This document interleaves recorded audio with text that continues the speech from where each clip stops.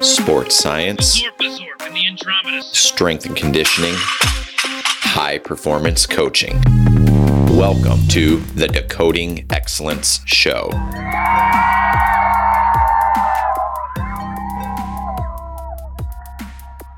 Hey everybody, this is your host Adam Ringler, and welcome to the Decoding Excellence Show Monday Minutes. It is a brief 5 to 10 minute episode where we are catching up on everything that is happening in our industry, things we're reading, things we're checking out, things that we are experimenting with, exploring, and it is meant to just be a quick little summary, little tidbits, little breadcrumbs of things that are happening around our strength conditioning and high performance industry. Like always, if you enjoy the show, there's a couple ways that you can support it. The very first thing I would recommend is please head over to adamringler.com/newsletter. Pop in your email. I promise I won't spam you. And occasionally, about once a month, I'll send you an email. It'll be things that I'm reading, almost like a monthly recap of these Monday Minute episodes. I think you'll get a lot out of it. I explained to my friends that it is essentially the Birchbox of newsletters. You don't know what you're going to get, but you know whatever you receive is going to be chock full of great information. So head over to adamringler.com/newsletter. Hey everybody, welcome to the Monday Minutes. I'm your host, Adam Ringler, and today we're going to do something a little bit different. Every week after I make a publication, I usually get flooded with Twitter or Instagram DMs asking some very specific questions about whatever we're talking about. Most of the times they are relevant to sports science or performance sciences. And I thought rather than just discussing maybe the latest trends in our industry, we take a moment to address one question that I get from the audience every single week. So what I did was I went out and asked some of my favorite people in the world to ask some of these user-submitted, audience-submitted questions. And I'll take the remainder of the Monday Minutes time and try to provide some answers and provide some clarity and just flesh out some of the details for every question that I receive. So without further ado, here is my good friend, Coach Strider Blackburn, head coach, strength conditioning, Newman University. Hey everybody, this is Strider Blackburn, head strength conditioning coach from Newman University. I'm joining the Decoding Excellence show today to read some audience submitted questions. Here we go. What is the most overrated metric to measure right now? Strider, thanks so much for asking this question, because I could probably go on and on about what I think the most overrated metrics are to measure, right? I think what we've done over the last couple years here within the sports performance technology sector is that we've made systems that make it incredibly easy to collect data. The systems that allow us to measure and quantify and put a number to a physical output has continued to grow both easier. They've gotten faster. The devices or the IMUs have gotten smaller. So it's easy, all right? Accelerometers are ridiculously cheap in this day and era. By nature of it, things are easier to collect. Things are easier to measure. Now, because of that, because obviously the ease to collect things and measure things have grown, what has also grown is our ability to just data warehouse a number of thousands, if not hundreds of thousands, of different metrics throughout athletics. So what I would consider the most overly rated metric to collect right now are the metrics that you don't ever intend to actually utilize or manage. So what I mean by that is just to collect data for collection purposes is a really poor way of actually driving any sort of data-driven, meaningful changes from things. So if you're collecting, let's say, session RPE, but you don't intend on actually using it to modify the intensities or the periodization strategies of practice, it's a poor thing to utilize. If you are doing force analysis, when you're doing force plate testing, and you're measuring left-right limb asymmetries, right, and you're not programming or making any sort of meaningful changes to the prescriptive modalities that you're assigning to an athlete, then that is a poor metric and an overrated metric to collect.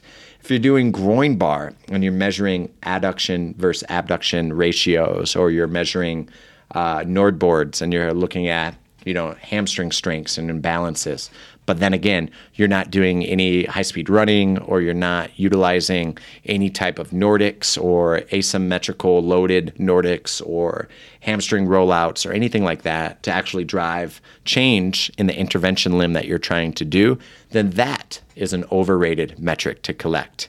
Now, if we're talking about GPS, and we're utilizing some type of wearable technology, I've been pretty transparent with what I think the most overrated metric is. And that is anything from the first one that comes to the top of my head would be total distance covered.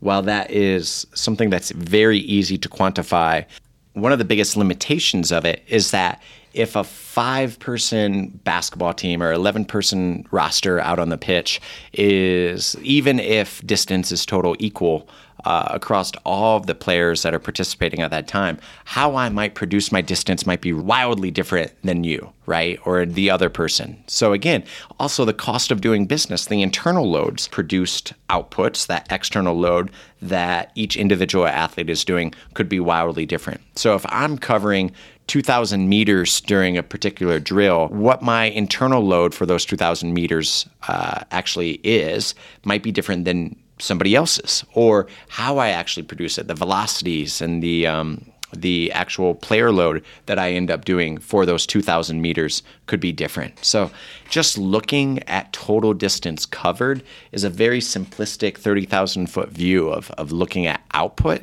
but without actually considering the internal loads or the actual speed bands and velocity bands of what those 2,000 meters are actually made of. If it's 1,500 meters at a higher zone or a higher threshold or high-speed running, that's going to have a much different stimulus and result on the actual physiology in the human body than somebody that maybe only ran 500 meters of high-speed running, and the other 1,500 meters is actually just walking, positioning, and sort of jockeying around on the field in a sub-threshold, sub-max sort of efforts. So again, Strider, I think that question illustrates, and hopefully my answer particularly illustrates that, total distance covered can give us some sort of quantifiable outputs when we start to look through a roster or a team and start to quantify, the work that's being done. But it's a poor quantification of the actual physical outputs, the physiology and the external load on the bodies, both accelerative and decelerative, and thresholds and speed bands that these athletes actually produce for that total distance that is actually covered. Like I said, I could go on and on about total distance, but ultimately, to put a bow tie on this entire Monday Minutes episode, the most important metric is the one that you will actually use and actually drive decision-making from. So, whether it is total distance covered, or if it is the metrics that you data warehouse but will never intend to look at and provide any sort of actionable interventions based off, both of those are poor utilization of utilizing accelerometry data, GPS, or any type of diagnostic testing, sports performance technology in the application of your physical preparation program.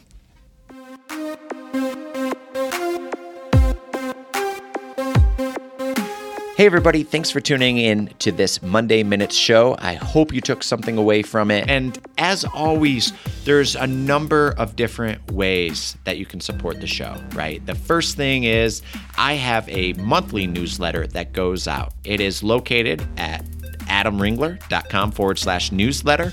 And like I said in the intro, it is chock full of great articles, research papers, sort of daily notes, things I'm finding fascinating and experimenting with and being a human guinea pig with to try to change my own behaviors, my own habits, but ultimately to really try to improve my life and get something a little bit more meaningful out of it. So head over to adamringler.com/newsletter, pop in your email, and I promise you'll get the welcome email and you'll start receiving those monthly updates and you won't regret it. I'm not going to send you a bunch of spam messages or anything like that. I really think that you'll get a lot out of it, and check it out. I get questions every single time we publish either an article or the latest update to the Decoding Excellence show. And the question I often receive is, how do I support this show? Well, we have a new way that the audience and the crowd and everybody else here can support the Decoding Excellence show. Head over to buymeacoffee.com/Adam Ringler. It's actually not buying me a coffee. I know the name sounds sort of confusing or misleading, if you will. But what it is it's a platform, sort of a crowdsourcing way of donating to the show.